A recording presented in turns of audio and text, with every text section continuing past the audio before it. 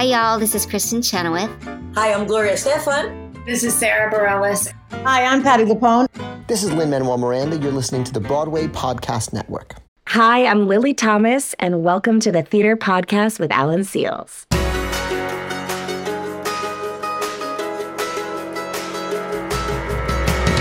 Hey everyone, welcome to an all-new episode of the Theater Podcast. I'm Alan Seals, and this is intimate personal conversations with the industry's biggest names. Our guest today is Lili Thomas, who is making her Broadway debut as Mama Morton, the first Asian American to ever play the role. And not only is she making history for the show, she's making history for herself. And it's all becoming full circle because Chicago was the show that she was listening to as a child that got her into loving musical theater. And then to make her Broadway debut in the show that got her into theater and make history at the same time. It's just this perfect storm of amazing, awesome sauce. So there you go. Something super fun that she mentions is because the show is such a machine, it's been running for so long, and now with Phantom having closed, it is the longest running show on Broadway right now. It's a machine that cycles people through all the time on purpose as casts are changing. And she was saying that she met some of her castmates for the first time while on stage for her first show. Kind of insane, but just a testament to how good these people are. So I'll let her tell this story. Before we get into it, find me on the socials and connect with me. Leave a rating and review wherever you're listening. And now I hope you enjoy this episode with Lili Thomas. When you need mealtime inspiration, it's worth shopping Kroger, where you'll find over 30,000 mouth-watering choices that excite your inner foodie. And no matter what tasty choice you make, you'll enjoy our everyday low prices, plus extra ways to save, like digital coupons worth over $600 each week. You can also save up to $1 off per gallon at the pump with fuel points. More savings and more inspiring flavors make shopping Kroger worth it every time. Kroger, fresh for everyone. Fuel restrictions apply. Another day is here, and you're ready for it. What to wear? Check. Breakfast, lunch, and dinner? Check. Planning for what's next and how to save for it? That's where Bank of America can help. For your financial to-dos, Bank of America has experts ready to help get you closer to your goals. Get started at one of our local financial centers or 24/7 in our mobile banking app. Find a location near you at bankofamerica.com/talktous. What would you like the power to do? Mobile banking requires downloading the app and is only available for select devices. Message and data rates may apply. Bank of America N.A., member FDIC. Here you go. 1, 2, 3.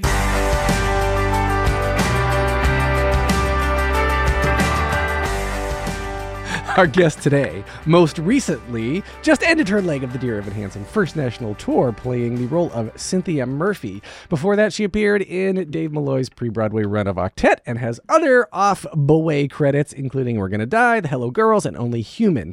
She is now making history in her Broadway debut, being the first Asian American to play the role of Mama Morton in Chicago on Broadway. Not Broadway in Chicago. I don't know. Lili Thomas, welcome to the Theater Podcast.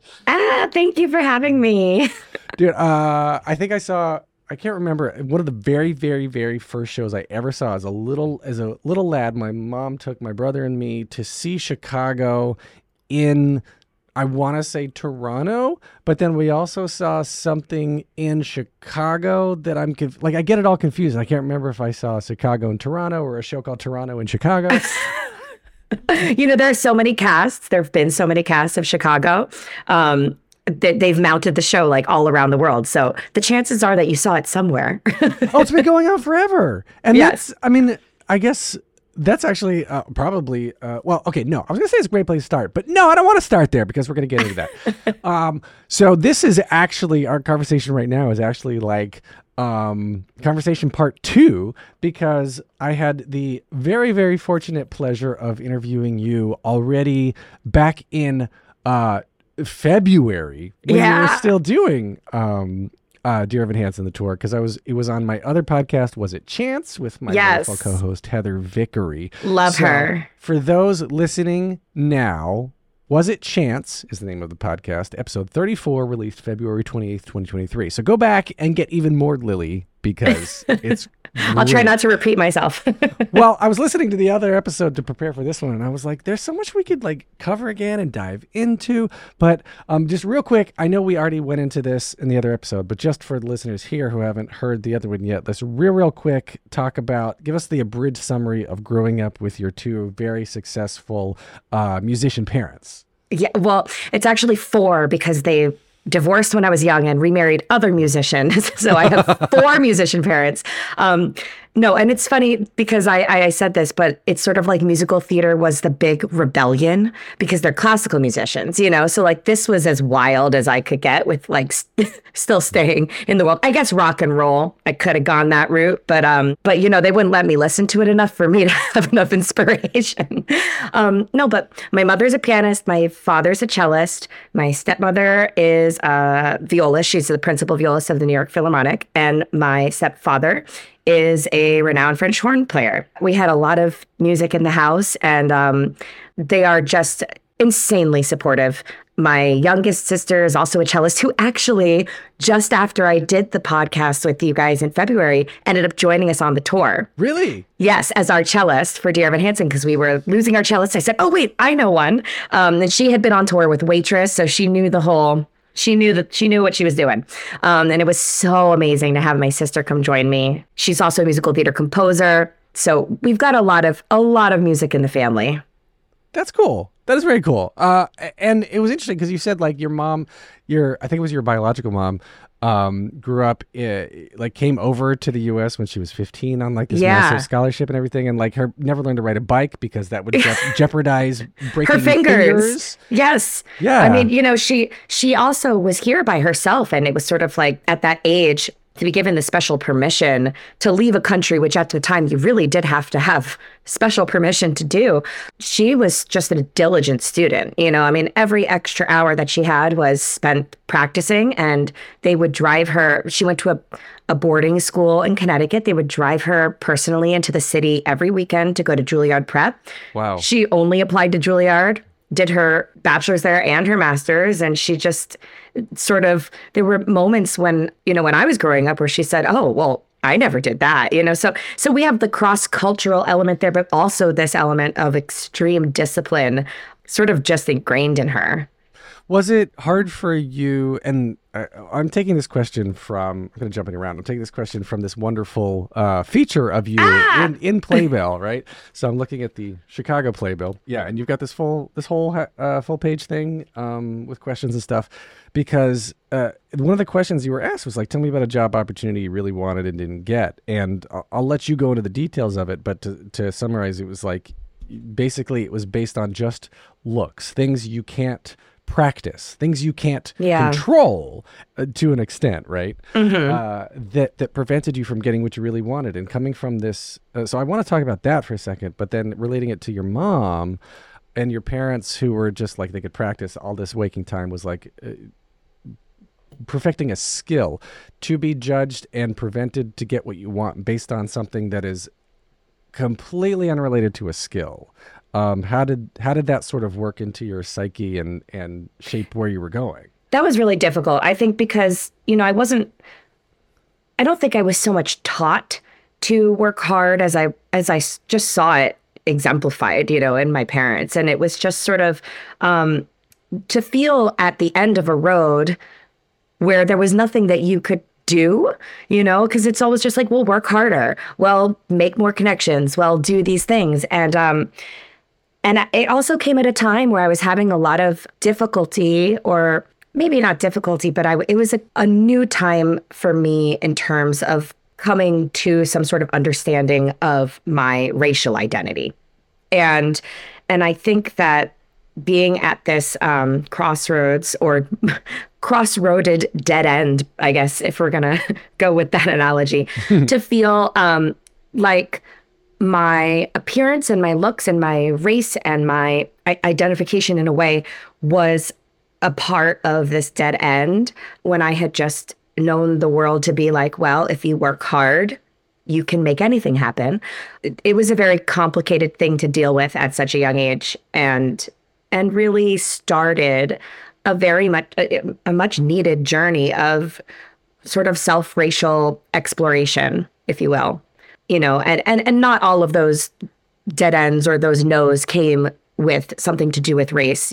Some of them were body issues, or some of them were, I've always had a little bit of a older air, and I think based on the past few parts, it's safe to say it's still there.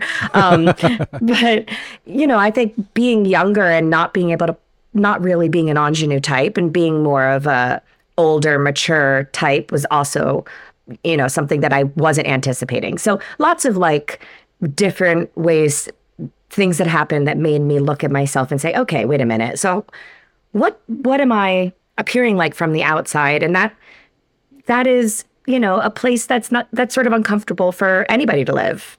Did you talk about that with your parents at all, or with your mom specifically? No, I didn't. Because I feel like she would come, I guess, coming to America, and what was this? This was in the 70s? The 70s, yeah. Right, coming to America in the 70s as an Asian, a 15-year-old Asian girl. Yes. There had to have been so much stigma and issues that she had to deal with. Of course. Right? And, I think that it's this interesting thing that I've talked to some other people that I know whose parents are, who people like me who are first generation, whose parents or one parent is somebody who came here from another country. There, especially during that time, there was this like extreme desire to Americanize, and so I think that there was also subconsciously a little bit of a neglect for the culture that she came from. And I'm sure also, coming over here to be a classical musician, that's the stigma right there too, so like living in that, I think that she came here, she married a white man, and she wanted to be American. She wanted to soak up everything and every opportunity. She did not go back. She did not want to go back. She's one of 5. Her other siblings are over there. Her family's still there. She actually just got back from Korea today. And, but there was, I think in terms of the life she wanted to build for herself, she really wanted to embrace being American and take advantage of this opportunity. And in doing so, subconsciously let go of maybe passing down those traditions and relating to identifying as a Korean woman. So, I mean, it was really hard for me to put into words, to be honest, until I read this book, Crying in H Mart. I don't know if you've heard of it. It's this unbelievable book that is being turned into a major motion picture. I read this book and I thought to myself, oh my gosh, this girl who grew up in Oregon, who has a Korean mother from Korea and a white father from America, is explaining exactly what my childhood was like. I don't speak English. I kind of understand these words. I don't necessarily know how to translate them, but I understand what they mean. And it happens to like, I need subtitles to watch a Korean show on Netflix, but there are many times where I'll look at the subtitles, I say, oh, that's not what that means. That's not really what that means. I don't know what the right words would be, but it's like, there are certain things that I notice now, oh, I think I'm a little more Korean than I gave myself credit for being, just, by absorbing things. But my mother, there wasn't much conversation at home about identifying as a mixed race kid or a Korean girl. I think I grew up thinking I was white until I was maybe like 16, Wow. Wait. So what region did you grow up in? I grew up in New York. Yeah, so I guess around here you sort of had the melting potness of this area, right? There wasn't so much of like, oh, I look different, because there were a lot of, I don't know, really. Also, this is like the 90s. We didn't really talk about it so much, No. The conversations my kids are having at school now, I'm just fascinated by how aware they are. Oh, absolutely. And it's completely normal and commonplace too. My kids too. They're in kindergarten. There's affinity groups now for, like, they're encouraging kindergarten first, second graders to be like, if you want to be the opposite sex from what you were assigned at birth, go for it. We support you. Right. Like, all these conversations that would blow my mind to have when I was that age. And even like in high school would have blown my mind to have, I mean, it's crazy. So I think it's a combination of the times and also, having a mother who really embraced her transition into becoming an American. Do you talk to your kids about race and being partially Asian and stuff? We do, and also especially because they're a quarter Korean. Yeah. But I have, I think in my older age, embraced a lot of my sort of identity as a Korean woman at home in terms of cooking and in terms of the way that we, treat our environment. And so I think that my kids identify more as Korean than I did at their age. But the interesting issue that we've run into is that they have to explain how and why they're Korean because they look so white. It's just like this opposite issue that they come home with where, Annabelle, my daughter, was told, oh, but like, this question was for an Asian kid. And she said, well, I'm Asian. And some kid told her basically that she wasn't Asian enough to be considered Asian. And that was the big heart hurt of the day. And I just thought, wow, this is really amazing how this coin has flipped. Weird. Yeah. And actually very, I guess, apropos to talk about, that situation we were talking about a little while ago about, you not getting the roles when you're at this pivotal crossroads in your life too, because you were saying in this Playbill article that you were down to three different callbacks for 3 different Broadway shows, all of which for one reason, because you were either like you weren't thin enough, or you weren't Asian enough, or you weren't something enough. Right. And so that's career, right? That's actually life-changing. I guess I'm not saying that words aren't life-changing. Of course they are. But your daughter not being able to answer a question is a little bit less, I guess. Of course. Less high stakes. The stakes are a little different. Middle school, Broadway. But yeah, so do you talk to her then about that? You're like, look, listen, this is what you're going to have to go through probably your whole life just because this is the world we're in? I don't know if I don't believe that I've told my kids that story because I think that the industry's different now. I really would like to believe that is something that they won't face. I hope so. And I have to say that I'm seeing it in casting. I'm seeing this, a lot of people call this a shift. And I sort of like to think of it as like a breaking down of walls. And I'm seeing the proof in the pudding. So how long that's going to stick around? Is it going to grow? Is it going to dissipate? I don't know. But I just feel really lucky to be around for it and to be a part of it. And especially as someone, I just got off of Dear Evan Hansen with a lot of younger actors. And this is the world that they're coming into. They haven't faced, the decade of suppression that I feel like I faced. And so there's part of me that's sort of like, oh, they had no idea how bad it was.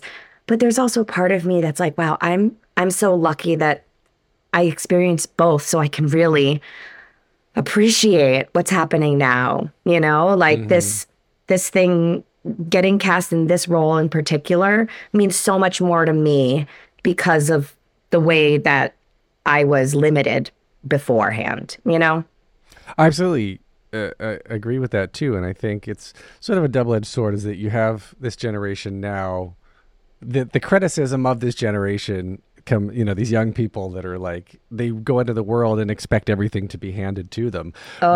Which is bad in one sense, good in another, in that they don't hold themselves back based on things like how they look. They're just like, all right, give it to me now. This is what I want. And I think again, double-edged sword. Yes.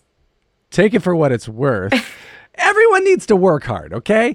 Yeah. Have a good work ethic, but no, don't let your appearance hold you back don't judge yourself. There are enough people in this industry judging you. So sometimes I look at these younger performers and I just admire them so much for their sense of self and their identity. Man, I had none of that because I was just like, oh my God, what can I do to get you to like me or see me?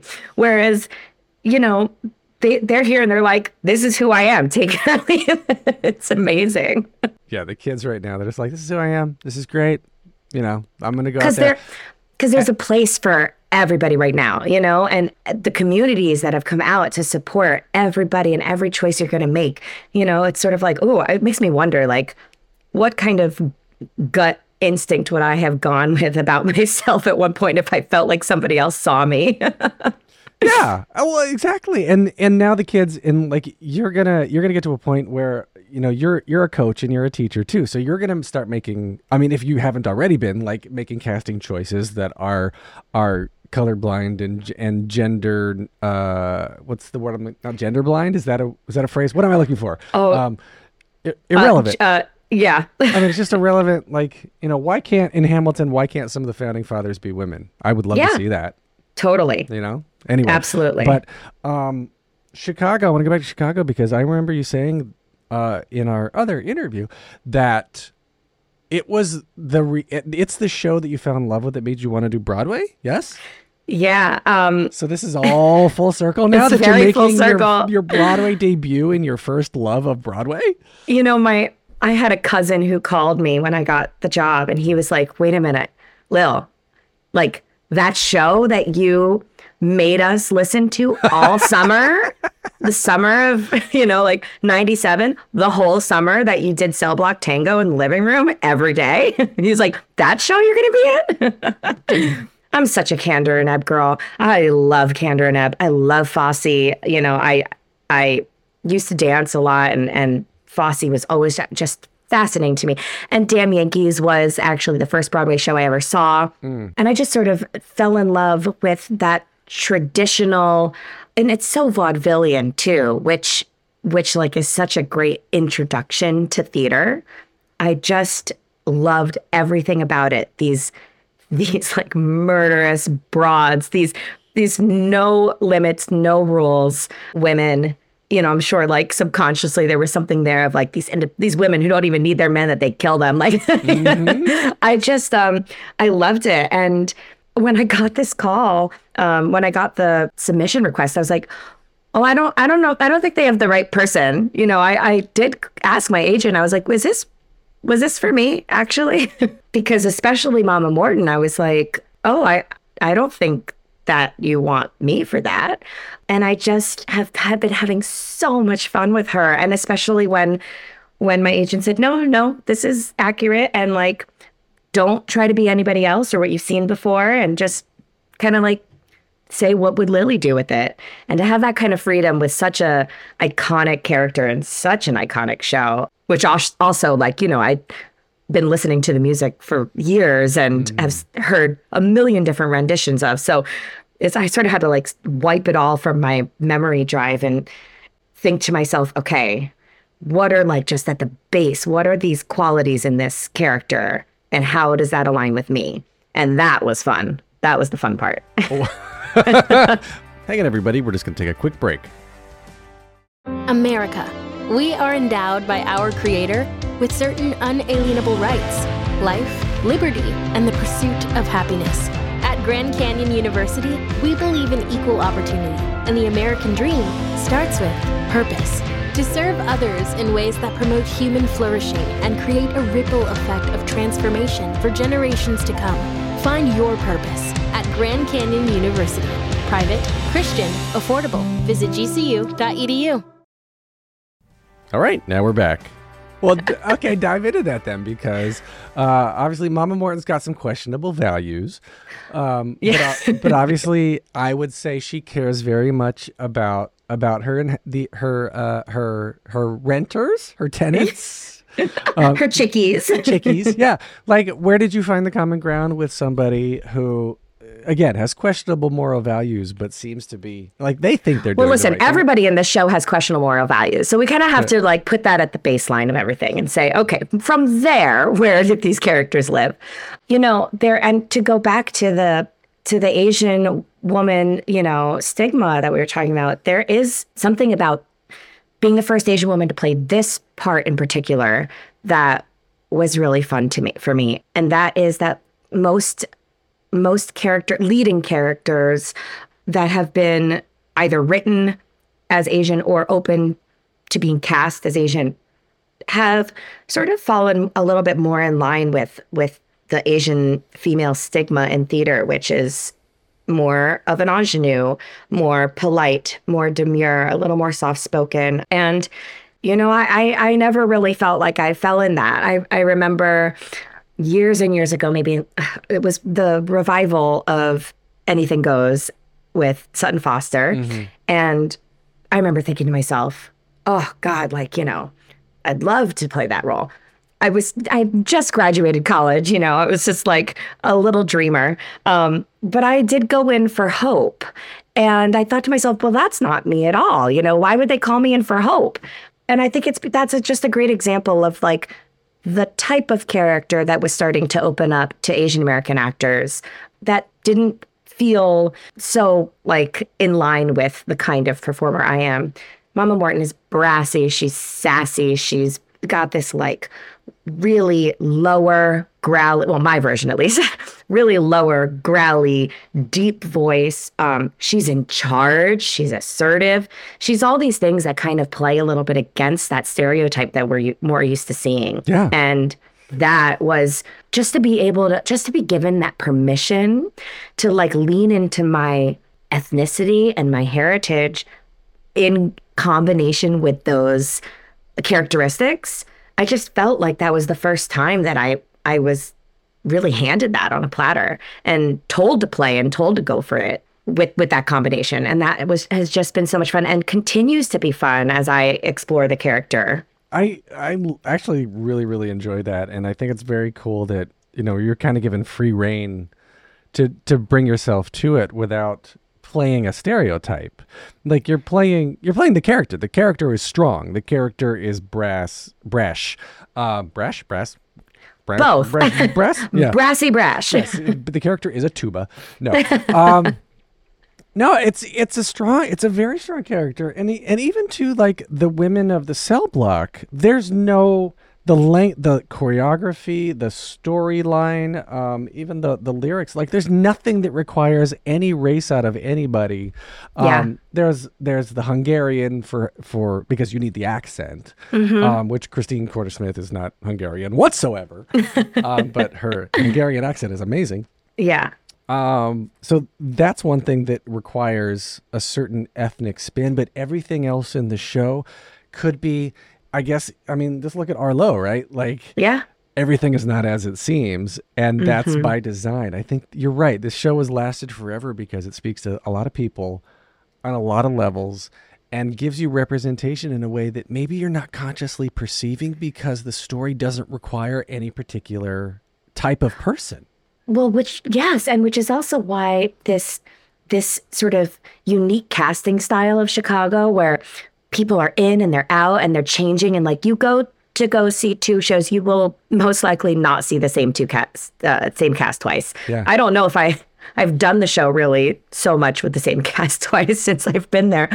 The covers are unbelievable, and everybody is encouraged to bring themselves to these characters, which is why every time that you have and when you have a celebrity come in, you know, it's like these actors can come in and say, okay, this is the skeleton of what I'm going to do.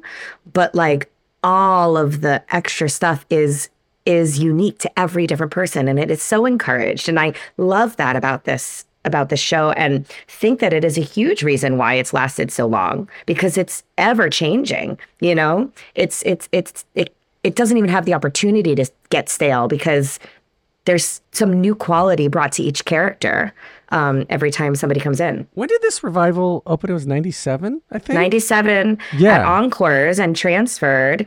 And it is the longest running revival in history. Well, now that Phantom closed, it's the longest running show currently on Broadway. Yeah.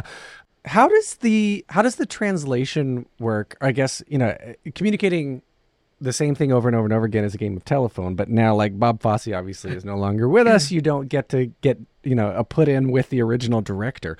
So when or a put in period, but yeah. Wait, really? They're just like, all right, go and action, go. It is you know what? It's such a well-oiled machine. They really know how to put people in and out of the show. But you rehearse by yourself with the stage manager and the dance captain, okay. and then And then you get to your opening night, and like 45 minutes before rehearsal, you run through your scenes with the few people you interact with, and that's it. What? So like my opening night, I'm sitting on stage watching, We Both Reach for the Gun, and I'm like, oh my God, this is amazing. Oh crap, I gotta actually be present. But like, you don't see any of that move around with that amount. You don't move around with those bodies on stage. It's incredible. I mean, it is a whirlwind.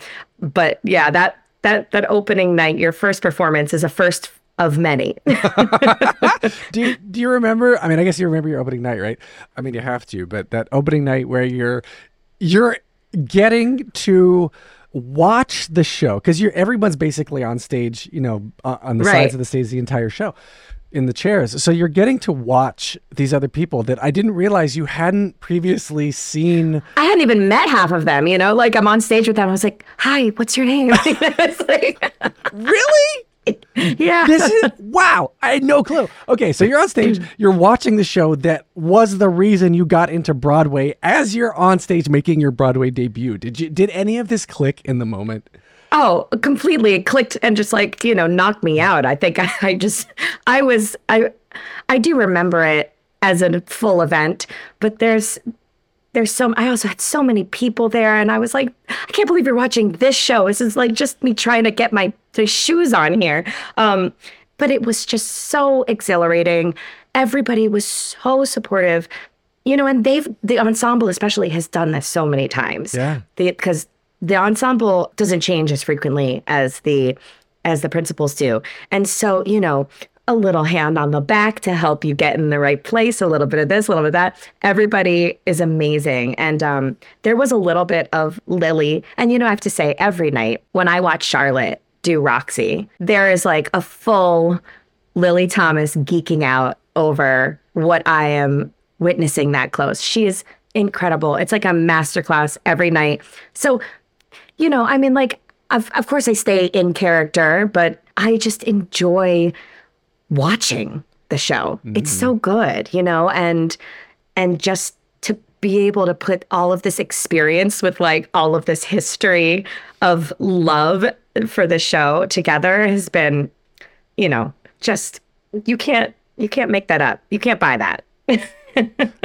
That's really cool that it's all come together, and you're right, being able to watch someone like Charlotte that close up, right? And I think it's kind of cool when people get to watch others, like when you're staged in a way where you are literally just sitting and watching, and you have to like sit there and watch in character, but there's still like, you can sort of take the wall down a little bit as Lili. It's sort of like a half character, because it's kind of like this troupe kind of Pippin-y idea, where you're all up there just sort of like giving that focus, but you're not in the scene. Yeah. And it's cool because everyone's like, I guess you're given the blocking to either, like in this scene, there's specifically you're paying attention or you're ignoring them, right? Because like in Amos's and Cellophane, we're all instructed to turn away, so that nobody has noticed him. Yeah, and even the people on stage. I was noticing that. It was like everybody just turned away. I was just like, looking down and doing not paying attention to Amos. Right.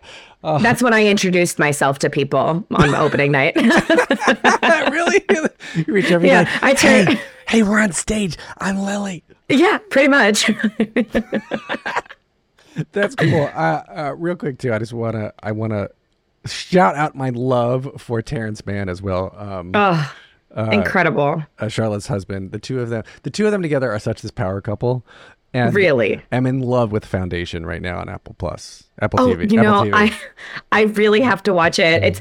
It's hard to like have enough energy to watch a whole episode of something when I get home, but I've got to watch it because I hear it's amazing. It is. It's good. And Terrence, of course, is awesome. Of course. But yeah, that's so cool. So the way that the casts rotate through, I guess the leads rotate through, and are you sort of in favor of this now? Because, well, I don't know what I'm trying to go for, because when tourists come, like tourists are the ones who really keep musicals going, I think, because local New Yorkers are going to see a musical once, but they see every play because they're local and they can, and plays are limited runs. Yeah. But musicals, in theory, you want to run forever.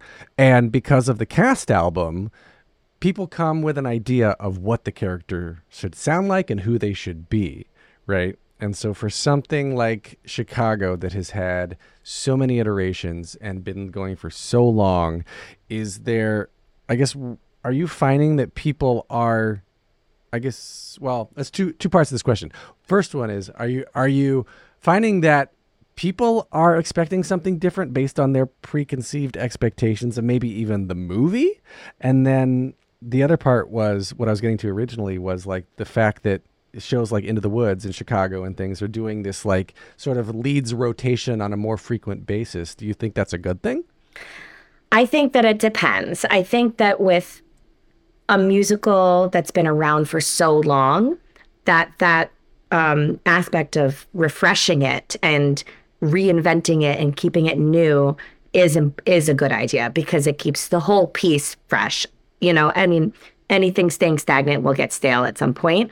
And so I think that it's fun. I also, you know, what I was saying about being able to sort of like add layers to the characters depending on who's come in. And I'm sure there's subconsciously things that I've seen from previous Mama Mortons that are just ingrained into my brain of a characteristic that really is in the play somewhere that I probably can't find in the script, you know? So I think it's this thing of like continuously having these opportunities to add to these characters and to the art that's really fun. I think that it's, but that doesn't necessarily apply to like a new show. You know, I think a new show coming in, having that 1 year contract and having that whole year to really like develop what the piece is, you know, Chicago had that. And these pieces that have constantly revived, why are they revived? You know, like what are we doing that's new? What are we saying with the material that's new? That's why you revive something, right? Just to make a point and to say something important. So it does sometimes take those fresh eyes on something. And in that case, I'm absolutely in support of it, you know, to continuously collaborate on a piece with different people and explore every little crevice of the piece. Like, oh, that's like, you know, gold for an actor. We love that. Sure. Hang on, everybody. We're just going to take a quick break. All right, now we're back. I guess, well, as an actor, though, as a professional who's doing this to earn a living, I mean, the year-long contract obviously would probably give you much better peace of mind than a 4-month or a 6-month contract or whatnot. And so right. How does the business side of this play out? Well, you know, I mean, it's like, and I think that this also goes into, you know, my whole journey to where I've been because I am a mom and I'm a single mom. It's like, okay, I got to work. And yes, so I would love to do this project and it's heading to Broadway and it's this, and that. But like, you know, I got to take this other job or even like I got to go take this regional job because it pays what I need to make. And I can't make nothing in the reading workshop situation right now because that's not an option for me. So those are some of the limitations that like I personally just feel as a single mom. But like we all love a steady paycheck. Balancing your job as a Broadway performer, I think, is really hard when it's also like you just have to be a smart parent and say, well, what does my family need right now? Those are two different things. Some people have the luxury of not having to like, you know, Venn diagram those two things and to just do what they love. And some people are in the complete opposite place where it's like, no, I'm not even going to do theater because I'm just going to do commercials and I'm going to do this, and that because that is what my career is now. And it's just different for everybody. I think that I fall somewhere in between. But like everything comes with the balancing act of saying, does this work for me as a job? Not like an opportunity or this amazing, right. Luckily, you know, New York things for me, that's where I want to be. That's what I want to do. I don't like leaving my kids. You know, we talked the last time I was on tour and I was like, oh, I haven't seen them in months. Yeah, legitimately a year-long tour. You have 13 months, yeah. A little over a year. Yeah, where you have, your kids are not like 18 where they can just be on their own. They still need supervision. Yeah. That's tough. So then, you know, working all of that into that, working childcare, what kind of hours here? It's a complicated puzzle. But something like this also, it's just like, I didn't care how long the contract was. My answer was going to be yes, like there were so many reasons why this was such an amazing opportunity for me, particularly. Yeah. So you were saying when you were when you were younger that people like treated you as older, right? And you didn't have that, I guess, ingenue spirit, that ingenue energy of being like the bubbly, right? That I would cast as like we're going again stereotypical tropey ingenue, right? But now, are you coming off of 13 months as Connor's mom? And now Mama Morton is a matronly figure. You're taking care of your cell block, right? Yeah. And so is this something that you enjoy getting into now? Of course. I love it.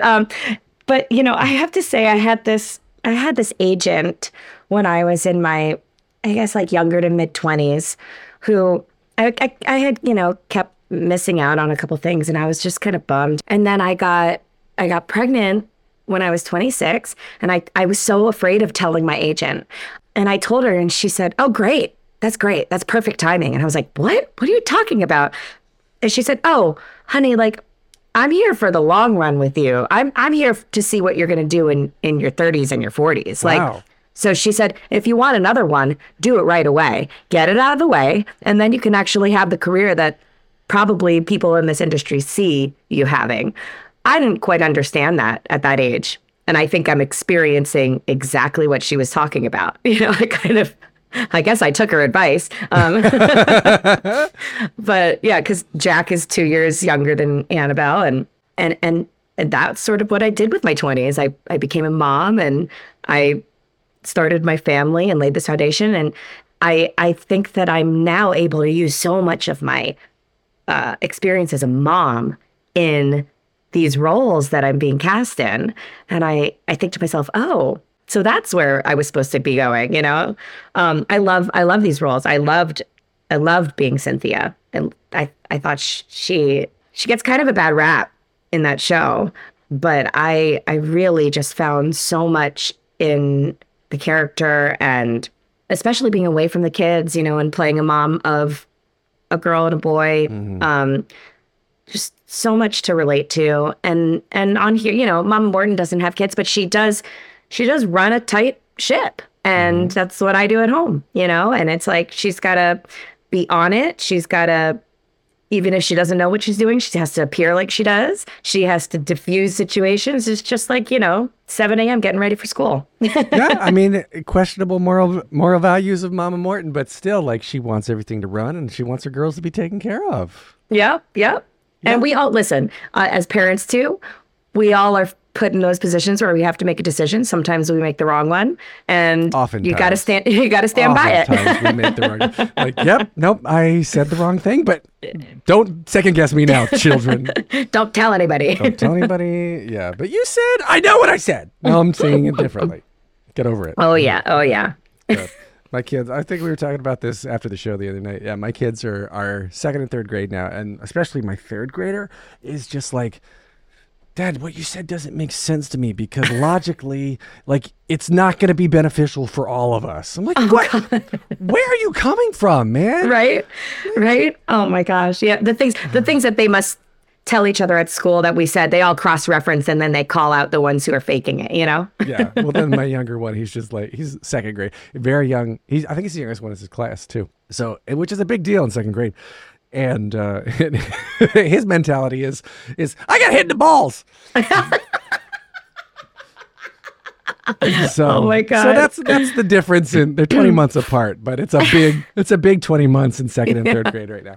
Okay, let's transition into 3 closing questions I like to ask on my little solo pod here that I ask everybody. The first one, very simply, is just what motivates you? Oh, like, I don't really need to come up with much, because I just like such a musical theater nerd. I love it. I love everything about it. I always have. I can fall in love with any piece, which is, obviously a double-edged sword.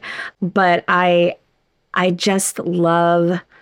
love going into, like, if I'm reading a new script or something, just visualizing everything, looking at all the material and saying, like, where can you go with this? It's just like what I was saying before. It's just like the gold. And I don't know what motivates me like this. It all motivates me. Just like being material. Material motivates me. I love getting my hands on new material. Even if it's just aside for an audition. It's like, it just piques my interest. I'm always so curious about it. How did somebody come up with this? And who came up with it? Who collaborated? And, I love like just looking at the whole creative team and then looking at the material and like hypothesizing how it all came to be.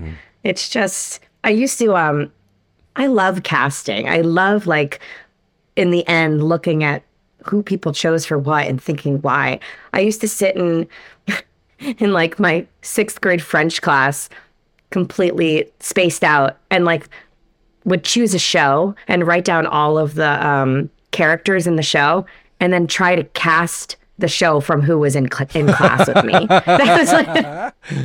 That was like my version of misbehaving. That's what I did in class when I was checking out. But yeah, new material. It's always so fun to see. So the teacher intercepts the note you're trying to pass to your friend, and they're like, "What is this? We're going to read it out loud." Timmy has Bye Birdie. Birdie Dreamcast. What? Yeah, that was for sure. Oh, that's I love it. Funny. Yep, I get it because I didn't Dreamcast, but I would dream sing. I was zoning out. Yeah, I love that. Okay, the next question: what advice would you give to your younger self and younger people listening now, starting out down a similar path? I think that was also a question in that Playbill article. I don't know if it made it into that edited version, but let yourself be you. And because I feel like I was always trying to fit myself into a box that already existed. And I'm experiencing something I never thought I would experience, which is the permission and the encouragement to create my own box. And I wish that I sort of knew that that's where I was going to end up earlier. I wish I knew that earlier so that I could have maybe explored a little bit of like who I was rather than trying to be something all the time. So I'm seeing that in a lot of younger kids today, and I'm really happy to see that in my students and in the younger performers that I get to work with. And yeah, that's when I get a little jealous. I'm like, oh, I wish I was that age now so that I was a little more encouraged to be myself. I think you'd make a really good Mary Jane Healy in Jagged. Ooh, thank you. I did. Oh gosh, I mean Elizabeth Stanley, phenomenal. I can see. Amazing. I can see you doing that really easily. And Heidi, I would love to see her version. I saw Heidi too. Yeah, I saw it twice. You did? I saw them both. I would have loved to see her. Yeah, they were both just phenomenal. But yeah, you could nail that. You would nail that. Great character. Well, like that kind of thing. I remember seeing that and thinking to myself, like, all the things about that character that aren't in the script, and I just start coming. That's the stuff that is, yeah. Right. What a great character. But thank you. Okay, I appreciate that. Last question. Somebody listening, cast me. Last question then. If you could only see one show for the rest of your life, but you can see it as many times as you want, what would you say? Oh, God. Does it have to be currently running right now? No, any show. Oh, that's a really hard question. I only ask the hard-hitting questions here. I know. I'll say that, like, we all as kids had those shows that changed. Chicago was one of them. But those movie musicals, before I started seeing live theater, I was really, really obsessed with the movie musicals. And the one that I watched all the time, too, that I kind of have come back to and I'm listening to a lot now, is Music Man. I love Music Man. And I didn't see this last version because, I was on tour. I just think that, like, I know it won the Tony the year that it came out. And I keep thinking to myself, like, what that must have been like to have a musical come out like that at that time.